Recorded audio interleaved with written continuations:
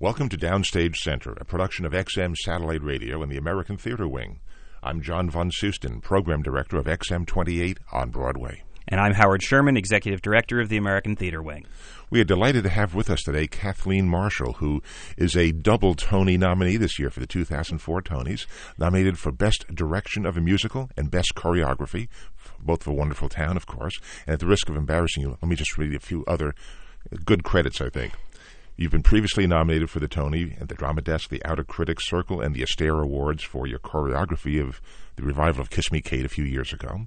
You also choreographed the current production of Little Shop of Horrors that's playing on Broadway, recent productions of Follies, for which you got the Outer Critics Circle nomination, Seussical, Ring Around the Moon, 1776, and Swinging on a Star, which you got a Drama Desk nomination for that, and one of my favorites, because I've seen every one of the encore shows save one over the last 11 years at City Center. You were the artistic director of New York's City Center Encore series for 4 years. You also directed and choreographed Wonderful Town for them in 2000, House of Flowers, Carnival, Hair, and Babes in Arms. Are you embarrassed at all? It sounds like I need a vacation, doesn't it? I took up half the show just reading your credits, but they're very good credits. Welcome, Kathleen. Oh, thank you. Glad to be here. Well, Wonderful Town is your current credit on Broadway, and you did that 4 years ago. It's famous for being the second show to emerge out of the Encore series. And for the listeners around America who have not perhaps become familiar with Encores, could you, as a former artistic director, explain the whole premise of Encores, then tell us how, like Chicago, making the transition from Encores to Broadway, how the whole Wonderful Town experience evolved? Well, City Center Encore started about 10 years ago, and it was a way to sort of bring musical theater back to City Center, which in the 50s and 60s had been a great home for revivals of classic musicals. But the thought was Judith Dakin, who was the executive director there at the time, and Rob Fisher was the music director for the Encore series, decided to sort of do lesser-known musicals by well-known composers and lyricists. The joke was they were going to call it, flops by tops. What are the Rich Rodgers and Hart and Cole Porter musicals and that you probably don't know so well? So that's how the series started, or to explore neglected musicals, or musicals that were hits in their time that just haven't been in the public consciousness as much. So the idea is it's 2 weeks top to bottom from first rehearsal till closing night. So the idea was to do it with a full orchestra on stage, the original arrangements and orchestrations, and an edited book. And the actors basically on stage, carrying scripts and doing a cut-down version of the book, and then a certain amount of staging, which just seemed to have grown over the years. But the main thing was to focus on the music and focus on these scores and how they were originally intended to be heard by their composers on opening night. So when Chicago, in the third season of Encores, I believe it was, the last show of the season was Chicago. And that became a sort of huge hit in the 4 performances it ran at City Center, and that fall transferred to Broadway, where it still lives on in many international companies. We never intended for shows. We never picked shows at Encores thinking that would they transfer. It's more that, if you build it, they will come, and if people have been interested in giving these shows a further life, then we sort of pursue that a little bit.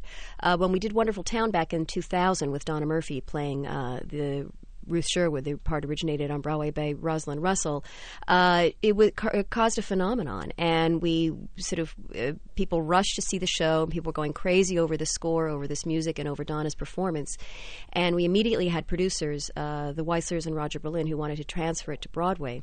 And it took us 4 years, but we eventually got it there. So what took 4 years? Why did it take so long to bring the show forward? Well, first, Donna, we really wanted to do this with Donna and for Donna, and she was committed.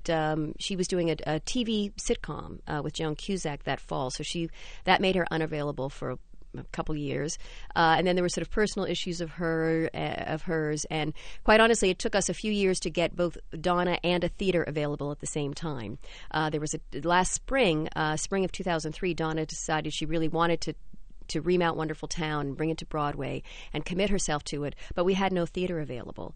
So we were sort of like a plane circling, looking for a place to land. And then finally in August, the newly named Hirschfeld Theater, the old Martin Beck, became available to us. And so we very quickly rounded up the troops and went into rehearsal at the end of September and then opened at the end of November. And how much of an opportunity in those ensuing years, very often when directors have an opportunity to go back and look at something again, how much was this about simply recapturing what you had at City Center, and how much of it was being able to expand, reconceive, rethink?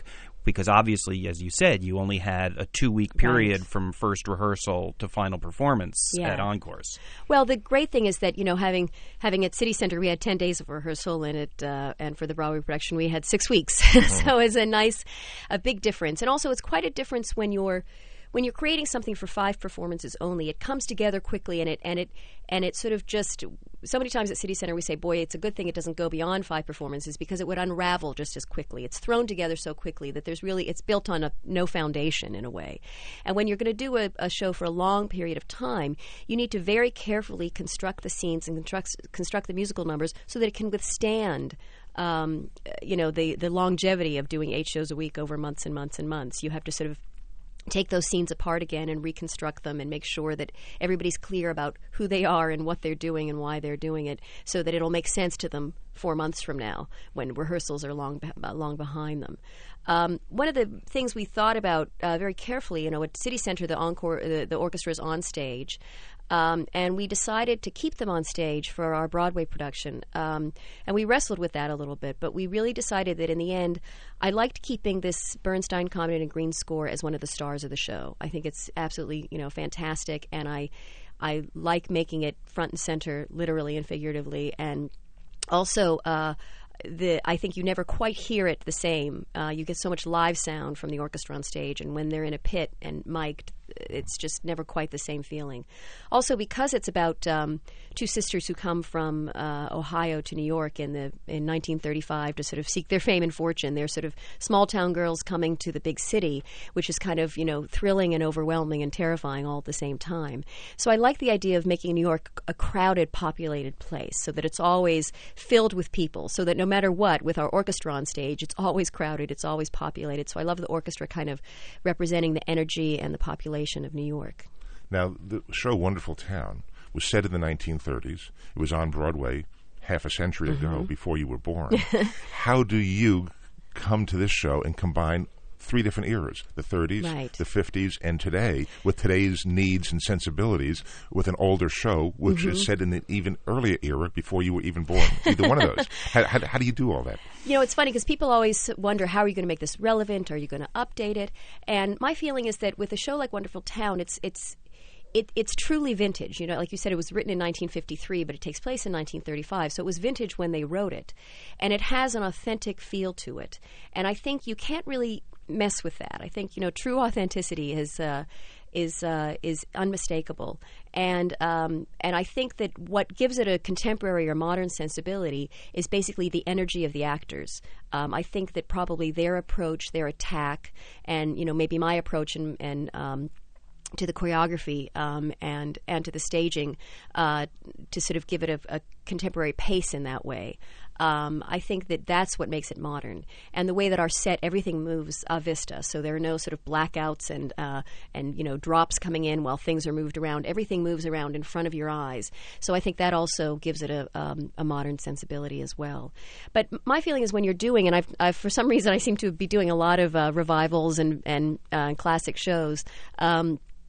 I think I approach them with great affection and great respect, but not so reverent that you can't bring a new life to it. There's one wonderful scene which I really cracked up, and I wondered, how did the director, meaning you, ever have the nerve to take your star, Donna Murphy, and early on in the show, she's trying to open a convertible sofa, which turns into a bed. Yeah, sofa opens up, and you have her tush, her butt, up in the air for fully 20, 30 seconds, facing the audience, which gets a great laugh. But how did you have the nerve to say to her, Donna, I want you to do this? Well, that's sort of a combination. I mean, we were sort of trying to figure out how she can wrestle with this sofa bed, and how, being in an unfamiliar, they've just moved into a studio, wretched little studio basement apartment in Greenwich Village, and this sofa sort of becomes her nemesis and trying to open up the sofa bed. And really, it was we were trying to figure out all the things that can go wrong. But Donna's the one who really sort of climbed up there and allowed herself to be sort of a Lucille Ball moment. I was going to say Lucille Ball fun. or Carol Burnett. Yeah. I thought of the two of them when I saw her doing this. I thought this woman is as good as they are. Yeah, or she is fearless. And there's actually a little Ruth Story vignettes. You know, she's a writer and she goes to a publisher to have her stories read. And he reads the stories, he narrates them, and they're acted out. And we said, this is our little Carol Burnett show. We were thinking, what would Carol and Harvey Korman and Tim Conway do? That's what we're going to do. That's funny.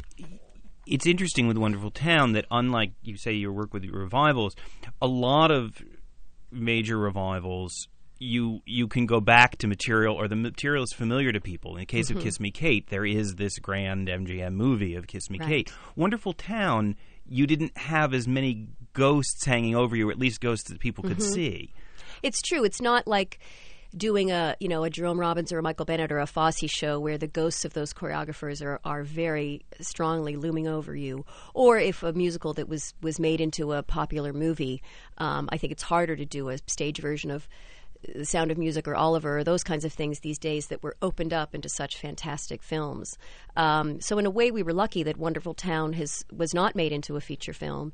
It was based on My Sister Eileen, which was a movie, so a lot of people are familiar with the story. And in fact, there is a different musical called My Sister Eileen, which Bob Fosse is in. Yes, and choreographed. I think it was one of his first, well, after the little bit in Kiss Me Kate From This Moment On. Apparently, the studios who owned the rights to the My Sister Eileen film, I think it was Columbia, basically didn't want to pay Bernstein, Conrad, and Green for their score. Said, we already own the rights to My Sister Eileen for the movies. Why should we pay them for the score? Let's do our own My Sister Eileen movie musical, which they did with a score by Julie Stein, but it's not nearly as strong as Wonderful Town. So it's a shame that it was never made into a movie. Though there is, I believe there was a TV version of Wonderful Town. Did you go back and look at that? I didn't see it when I was doing it at Encores, but when we were transferring to Broadway, I went to the Museum of TV and Radio and saw in the 1950s, late 50s, there was a TV version, a sort of truncated version of Wonderful Town for television with Roz Russell. And a couple of the other original cast members, which was, fascinating to see her performance, although it was kind of it was sort of all about Roz in that TV version. And the numbers, it was not the original choreography, which actually I was glad. I was sort of happy not to have ever seen the original choreography. Did you, though, try to find out what that was to make reference to it in any way, or the direction? Well, since we're using the original arrangements and orchestrations, basically you have the same roadmap because unlike a lot of composers, Leonard Bernstein actually wrote the dance arrangements for Wonderful Town himself. Usually somebody else, the composer, hands it off to another dance arranger. So it's all the original arrangements, all the original orchestrations, so you're choreographing to existing music. And obviously the characters and the situations are basically who they were, but what they do and what happens during the course of the numbers is all original. Now, when you take on a project like this, which comes first? Kind of like a chicken and egg. Does the book come first or the music? In other words, do you reference the book first to get an idea of the story and then listen to the music, or vice versa? Well, Wonderful Town is such a well-written show because most of the numbers come at the end of a scene. So many times in musicals, a scene may open with a song and then the scene comes out of that. So many times in Wonderful Town, there is a wonderful scene that builds to a song.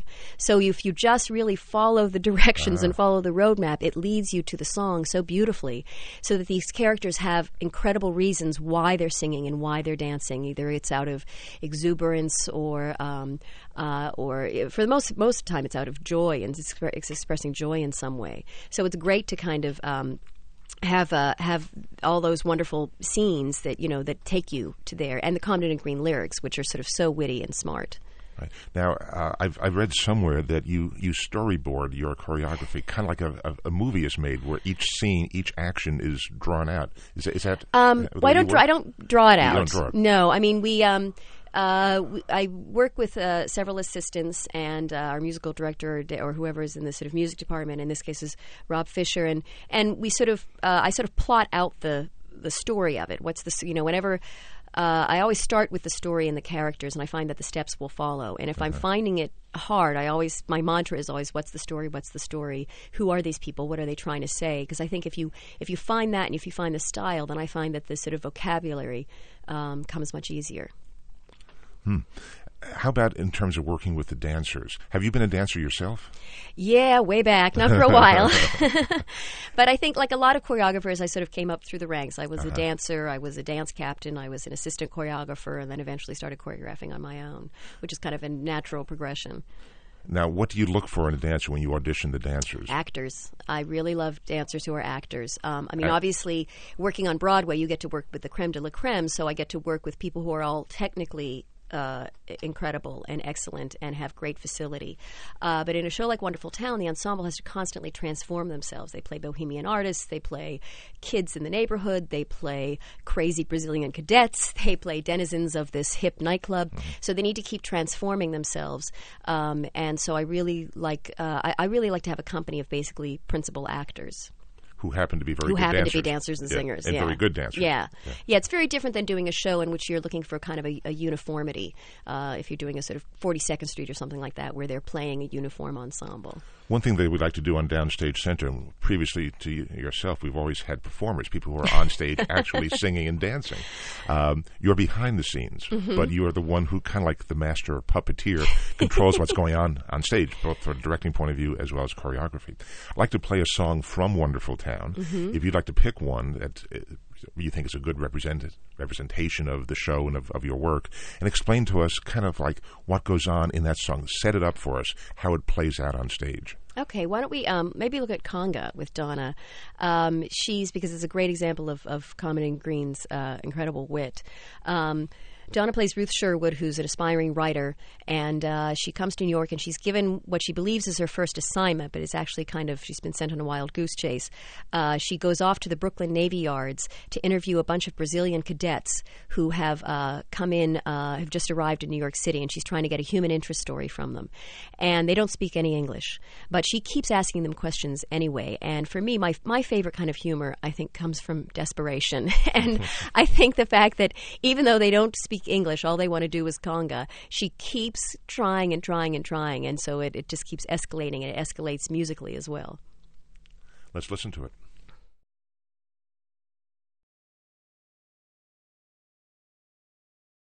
The famous conga number from Wonderful Town with Kathleen Marshall's direction the and choreography. Zany Brazilian cadets. And much like the scene I referred to earlier where you have Donna Murphy's rear end up in the air for a while, you did a very daring move in this. There's a chain link fence. You have her climb, must be 10, 15 feet in the air in a chain link fence. Yeah, she's fearless.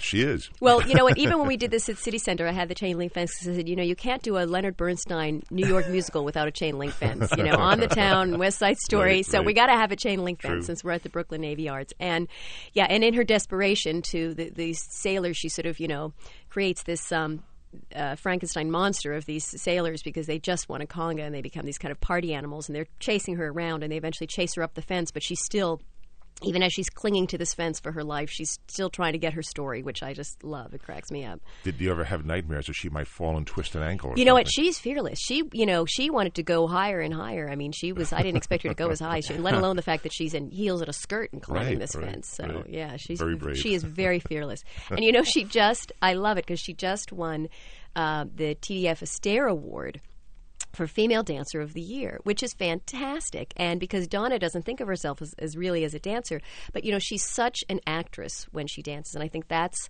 the thing, is that she's so fearless in her movement because when she comes from a character point of view, like you said, she'll do anything. And whether it's comic or whether it's, outrageous, and she's just absolutely fearless. Mm-hmm.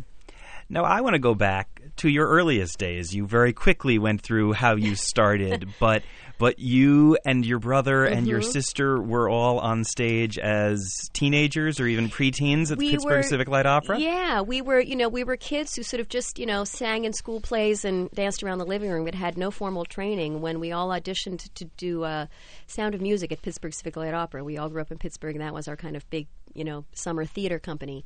And we all got in, and we were three of the Von Trapp children. And we hadn't had any lessons or anything, but we had a ball, and they rehearsed us it was the last show of the season, and they kind of rehearsed us all summer, the kids, to get us ready. And in the next room over, the dance ensemble was rehearsing for all the numbers, and we used to sneak over on our breaks and watch the dancers rehearse, and I think that's kind of where we got hooked.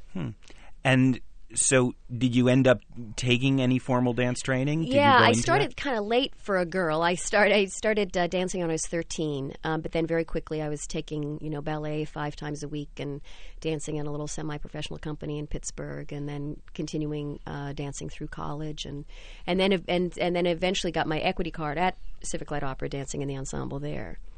But then the move into choreography, you weren't the classic come to New York and try to make it in the chorus of a show. Well, I did. I actually did dance in shows for a little bit, not on Broadway. I was dancing in some tours and things. I was actually, believe it or not, touring in Cats on the road when my brother, who had moved to New York ahead of me as a dancer and performer, he had started to choreograph, and he was asked to come in on Kiss the Spider Woman, and I was out on tour, and he said, "Do you want to come join me on this project?" So I assisted him on Kiss the Spider Woman, which ended up being his Broadway debut as a choreographer. And then you assisted him on a number of shows. On She Loves Me and Damn Yankees, and then started getting some offers to go out on my own. It's all sort of a little tiny little world. The first show I choreographed on my own was a little revue called Swingin' on a Star that started in New Jersey, went to Goodspeed, and eventually came to Broadway for a short period of time. But the way I got that is that the director, Michael Leeds, was looking for a choreographer. He's friends with John Kander, asked John Kander if he had any recommendations, and John knew me from Kiss the Spider Woman and recommended me. So, it's all this sort of, you get people's recommendations and hand-me-downs and things like that. There is one word that is often used in your vocabulary: apprenticeship. Yes. Can you explain what you mean by apprenticeship? Well, how that works for you? I really think as a choreographer or as a director, it really is sort of an apprenticeship art, because it's something that you can't just study in a classroom. I think you have to be hands-on to do it, and I think that most, I assisted my brother, and he assisted Graciela Danielle, and she assisted Bob Fosse, and he was supervised on his first show by Jerome Robbins, and so it sort of goes back and back and back, I think.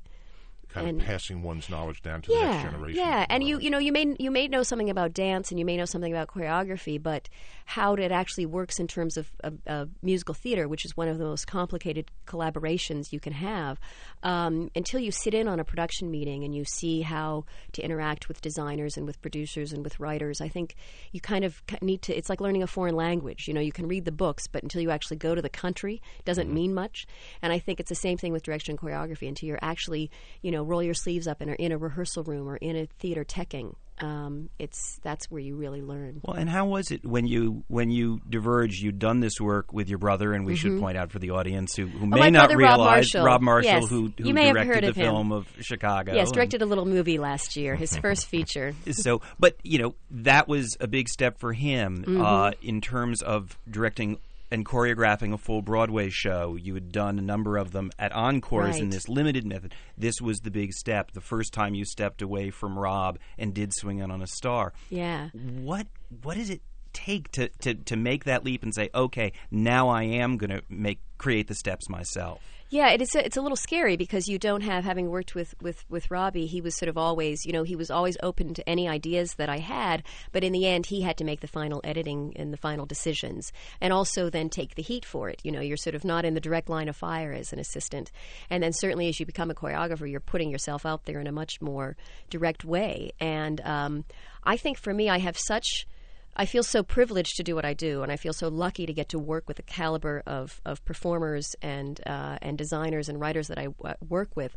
I feel that, I have to keep doing well for their sake. If I'm going to ask them to come into the room with me, basically, I want to make sure that I take good care of them in a way. You feel like you're sort of the hostess of a party, and you want everybody to have a good time, and you want them to feel that they like what they're doing, they understand what they're doing. I find that if you have a disconnect between if the actors are asked to do something but they don't quite understand it, they don't quite like it, they don't think it quite fits them, that doesn't help the show at all. I think you have to sort of in a way be prepared to adapt for the actors so that they feel confident with what you're asking them to do. And you're going to move very quickly from just having done your first full Broadway show into doing a TV film of Once Upon a Mattress. Yeah. What's happening with that? I know. It's going to be a remake of Once Upon a Mattress for ABC Disney with Carol Burnett playing the Queen. Isn't that fun? I think it's going to be great. We're not quite sure. We have no other casting yet, and we're trying to figure out schedule. So, but we're hoping it'll happen later this year. And in terms of then doing the work at the level with the cinematographer and Right. cameras and all of that, That's a whole other vocabulary. I mean, I've only other done one. I choreographed The Music Man for television a couple of years ago, and so that was sort of that's like learning another foreign language now, learning the language of film. But I remember when my brother first, before Chicago, he directed and choreographed Annie for television, and he was, very smart about it because he went and said, "Look," he was very honest. "Look, I'm from Broadway. I'm a Broadway guy. Help me to figure out how this works." And I think it's like anything. It's surrounding yourself with people who sort of are really smart and committed, and who you can all sort of help each other. I like collaborations that are very messy, where everybody's not just in charge of their own department, but actually sort of aids and advises everybody else. Will you apprentice with Robbie on movies now, as you've You done know what? with choreography? I went to visit him on the set of Chicago, which was amazing, and I've talked a lot about his style of directing, and I think I really, in some ways, having worked with him as an assistant choreographer, I do emulate his style in terms of how he works with actors, and because it's very positive and very calm and very encouraging, and so I try to emulate that as well. I think that the age of the kind of dictator, choreographer is something that I think is past, I would hope. Now, as was the case with Chicago, that took place on a stage as a proscenium, Right. as is the case with this show, which originally was Once Upon a Map, Right, which was right. a Broadway show with a proscenium around it. Yeah, The film is exactly. totally different. Yeah. How will you adapt your style, both choreography and... Well, it's actually other very ways? freeing because there have been two TV productions of Once Upon a Mattress before, but both were filmed in a studio with a live audience and were sort of done kind of proscenium-like. We want to do this more cinematically, so that even though we would all be sort of basically on a sound stage, we can create more of an environment where you can kind of... Basically, it's a farce. It's... sort of 24 hours in a castle as opposed to an English country house, but it is a farce with people sort of all up to something and sneaking around, and so I think that'll be fun to film because you can actually sort of follow the action through the hallways of a little castle and that kind of thing.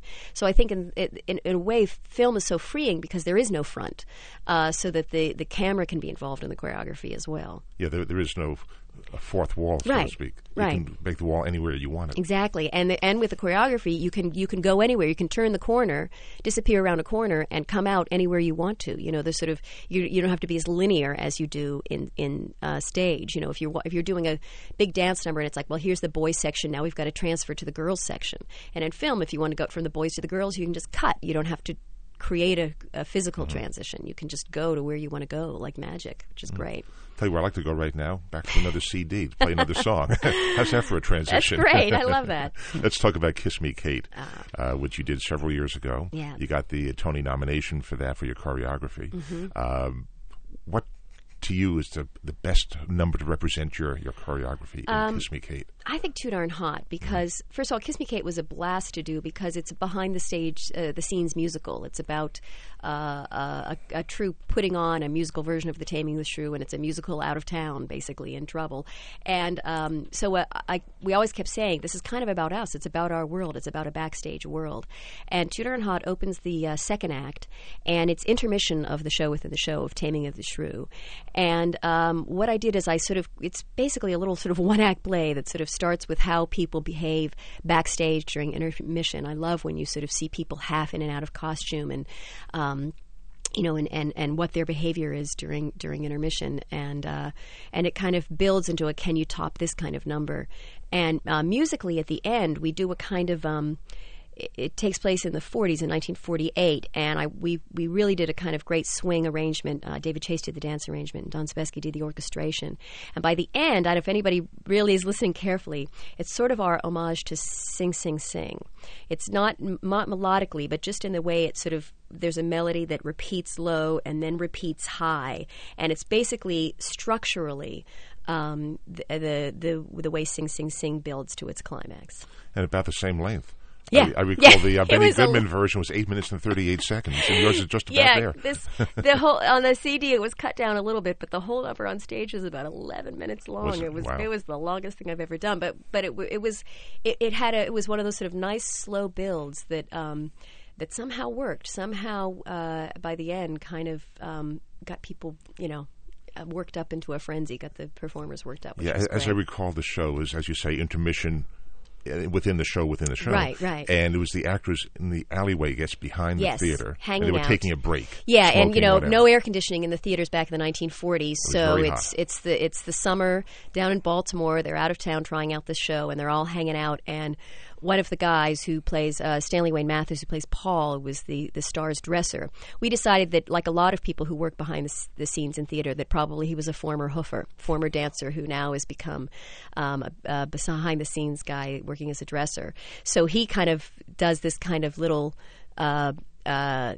Starts this little rap in a way, but then with all these is a great Cole Porter song, and so it's almost like now he's challenged to keep coming up with better and better rhymes and more double entendres, and egged on by all the other performers and musicians who are hanging out in the alley with him. And as the number develops, more and more cast members come on stage. So finally, I guess have just about everybody out on stage. Yeah, and you know what I love when you get a bunch of performers together, especially dancers, they'll inevitably start showing each other steps. Either they are trying to remember something that they did in a show together a few years ago, or they're saying, "Oh, I remember you. I saw you in that show. What was that step you did?" And they start showing each other steps, and they start, trying to pick them up. And that was kind of the genesis for the number, of people kind of showing each other steps or showing off for each other. Well, we'll listen to the cut-down CD version of Too Darn Hot from Kiss Me Kate. Great.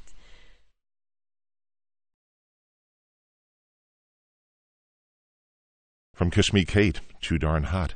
Kathleen Marshall, our guest today on Downstage Center. I remember in that number, one of the actors on the rooftop or whatever, climbing up and down ladders, looking out windows. Oh, yeah. Again, a very energetic number. We had a 3-story set, Robin Wagner's set, which was great. And Robin Wagner had a great concept for that, which is that the real world, the backstage world, had to be real, had to be sort of, real steel and real architecture. And gritty. And gritty, as opposed to the onstage world where things were just painted flats and you shut the door and the whole flat wobbled and, sort of scenery from the 1940s.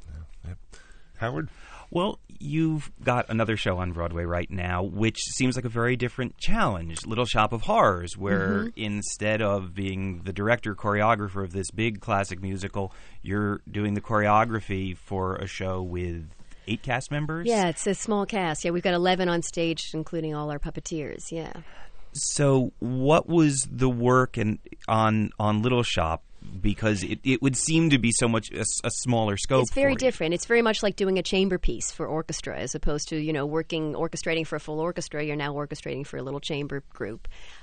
Because I really wanted to do Little Shop because I've loved the music for 20 years. I saw it off Broadway. I played that cassette tape over and over again till I could memorize the whole thing. And you're right. Most of the movement, most of the choreography is done by this trio of street urchins who kind of act like a Greek chorus and narrators and play various characters throughout the show. But most of the time, as they're moving, they're also singing kind of tricky 3-part harmonies. So you have to sort of distill it down to what's the movement that works the best and can say the most without, that they can still do while they're singing this difficult harmony. So you can't, you have to sort of balance that. So you're sort of working in miniature in a way. And at a point at which you have moved up to being the director choreographer, is just choreography, does that become frustrating now? No, I mean, Jerry Zaks was so great, and we actually were doing Little Shop right before we started rehearsals for Wonderful Town. So in a way, I sort of felt like it was a great, postgraduate program in directing to work with Jerry, because he's very generous, he's very specific, he's very positive. He pays such attention to the text and the truth of it, and meaning what you say and saying what you mean is what he always is encouraging the actors to do. So in a way, it was great to sort of see somebody who trusts the material so inherently, and realizing that you don't need a lot of bells and whistles sometimes to get something across if you're doing it with truth. So in a way, it's like anything. You have to sort of that's the assignment. It's a different kind of assignment to choreograph a show like Little Shop than it is to choreograph Kiss Me Kate, which has a big ensemble and big breakout dance numbers. And I think it's like anything. If you sort of accept the parameters of what the assignment is, then you won't be frustrated, you know. And going back a couple of seasons, I also want to ask you about the experience of working on Seussical, which was a very interesting, ambitious piece, and but also, as was much written about, somewhat troubled in its process. Yeah, we had a sort of really crazy, wild journey with that show. We did a workshop. Steve Flaherty and Lynn Ahrens wrote this glorious score. We did a workshop that people went crazy over, and then transferring it to the stage somehow seemed to be trickier. And I think I still think it's a glorious score, and I really am sort of wish that score got more of its due, because I think it's quite beautiful. I think it's tricky, transferring those beloved Dr. Seuss characters to the stage.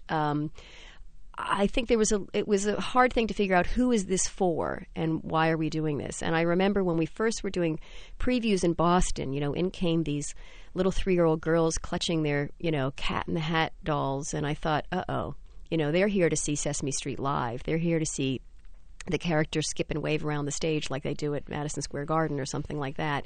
They're not here for a sort of, smarter construction of these Dr. Seuss stories and characters. And so I don't know, I think there was a little tricky thing into thinking who is this show for and what's the style of it. I think it was a little hard to find. Looking toward the future, you've got, obviously, Once Upon a Mattress coming up. Mm-hmm. Beyond that, for Broadway, we're working on a revival of Pajama Game, which is, I know, isn't that a great score? Yeah. Another sort of exuberant musical. It was also done at City Center. Were you involved with that? You know what? I wasn't. I actually didn't even get to see it. Really? I was out of town. It's the same thing. The thing about those encores shows, they're a weekend, and if you're not there, you're not there. So unfortunately, I didn't get to see it at encores. So this would be a sort of, rather than a transfer from a City Center production, this would be a sort of reinvented production. And we actually have a writer named Peter Ackerman doing a sort of slight rewrite on the book. But I also love it because it's such a great score, exuberant comedy, and I love the fact that it's kind of a blue-collar musical comedy, which you don't get a lot of, and about a sort of, a workplace comedy, which we see a lot of in sitcoms today, but we don't see so much of in musicals. Would you try to keep it faithful to that period, the 50s? Oh, absolutely. Absolutely. We set it in the 50s because I think it has that kind of, I love the sort of, sexual tension of these characters, and the fact that they're all working in a factory making pajamas gives it all this veneer of sex farce, which I love. It's so silly and funny. Yeah. But so we'll keep it in the 50s. On a somewhat not personal regarding you, but a more personal note, shall we say, we have a lot of listeners to this radio station who are young. They're in school, high school, college, many of whom aspire to work in theater, whether it be Broadway or anywhere in this country in theater. What kind of advice would you give them from your personal vantage point, how to get into theater, what to do next if they really want to get into it? I think I started off, and so did my brother, and a lot of people I know started off as theater fans before we ever thought we could do this for a living or have a career in theater. And my feeling is to sort of see as much as you can and do as much as you can. I mean, see it constantly, see everything. I mean, my family, I think that's how we fell in love with it. My parents took us to see everything, from professional touring shows to community theater shows to high school shows. We just saw as much as we could and absorbed as much as we could.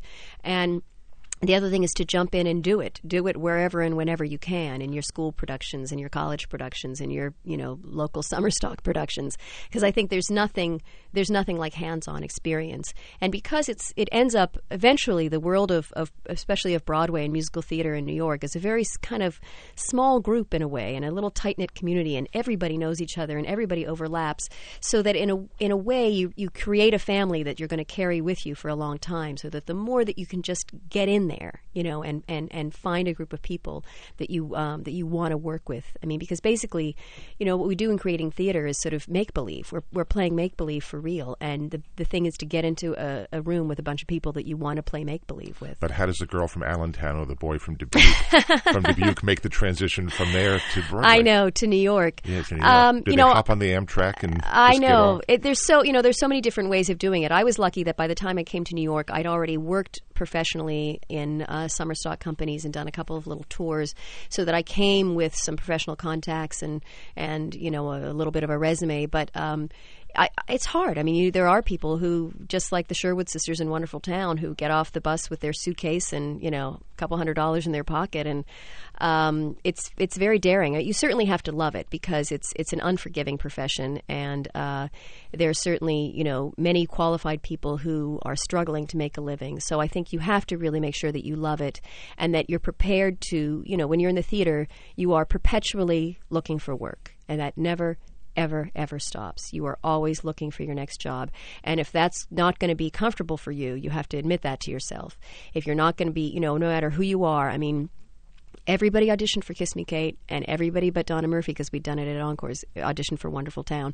So, you have to be prepared that that's a part of life, is looking for work and going to auditions and going for interviews, and that's never going to get easier, and it's never going to go away. And most people who work in the theater, or in film for that matter, don't have starring roles on Broadway. Yeah. Most work either behind the scenes or in lower positions. That's the other thing many is that there's a lot of, of course, when you see theater, the first thing you see are the performers, and so that's what many people aspire to.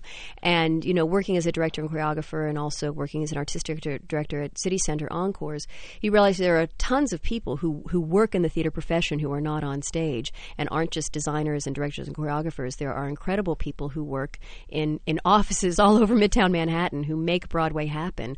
And whether they're working in management or in press or in marketing or in publishing, there are lots of other ways to have a career in theater and still be, very vital and essential to theater. But in the meantime, Kathleen Marshall is on Broadway with her production of Wonderful Town and with the choreography for Little Shop of Horrors. And Kathleen Marshall is nominated for 2 Tony categories: Best Direction of a Musical and Best I almost said actress, Best Choreography of a musical. I have to ask you one question. Pardon me for this one, but my wife will certainly ask me if I don't do it now. Yes, John. What are you wearing to the Tonys on Sunday night? Actually, Pete Sanders and I, our head of all of our press, who takes care of all of our lives outside of the theater, and I are going to sort of figure that out. Couple of options, but not quite sure. not quite ready to announce to the world. Yeah. We'll have to tune in Sunday night on CBS and see. Yes, okay. 8 o'clock. Okay. Best of luck to you at the Tonys. Thank you so much. And you've done a wonderful job here. We'll look forward to the Pajama Game show. Thanks. A year or so from now. Yep, that's what we're hoping for. Good. Mm-hmm. Kathleen Marshall, thank you very much. Thank you. I'm Howard Sherman from the American Theater Wing. And I'm John Von Susen from XM28 on Broadway with another edition of Downstage Center. Thank you.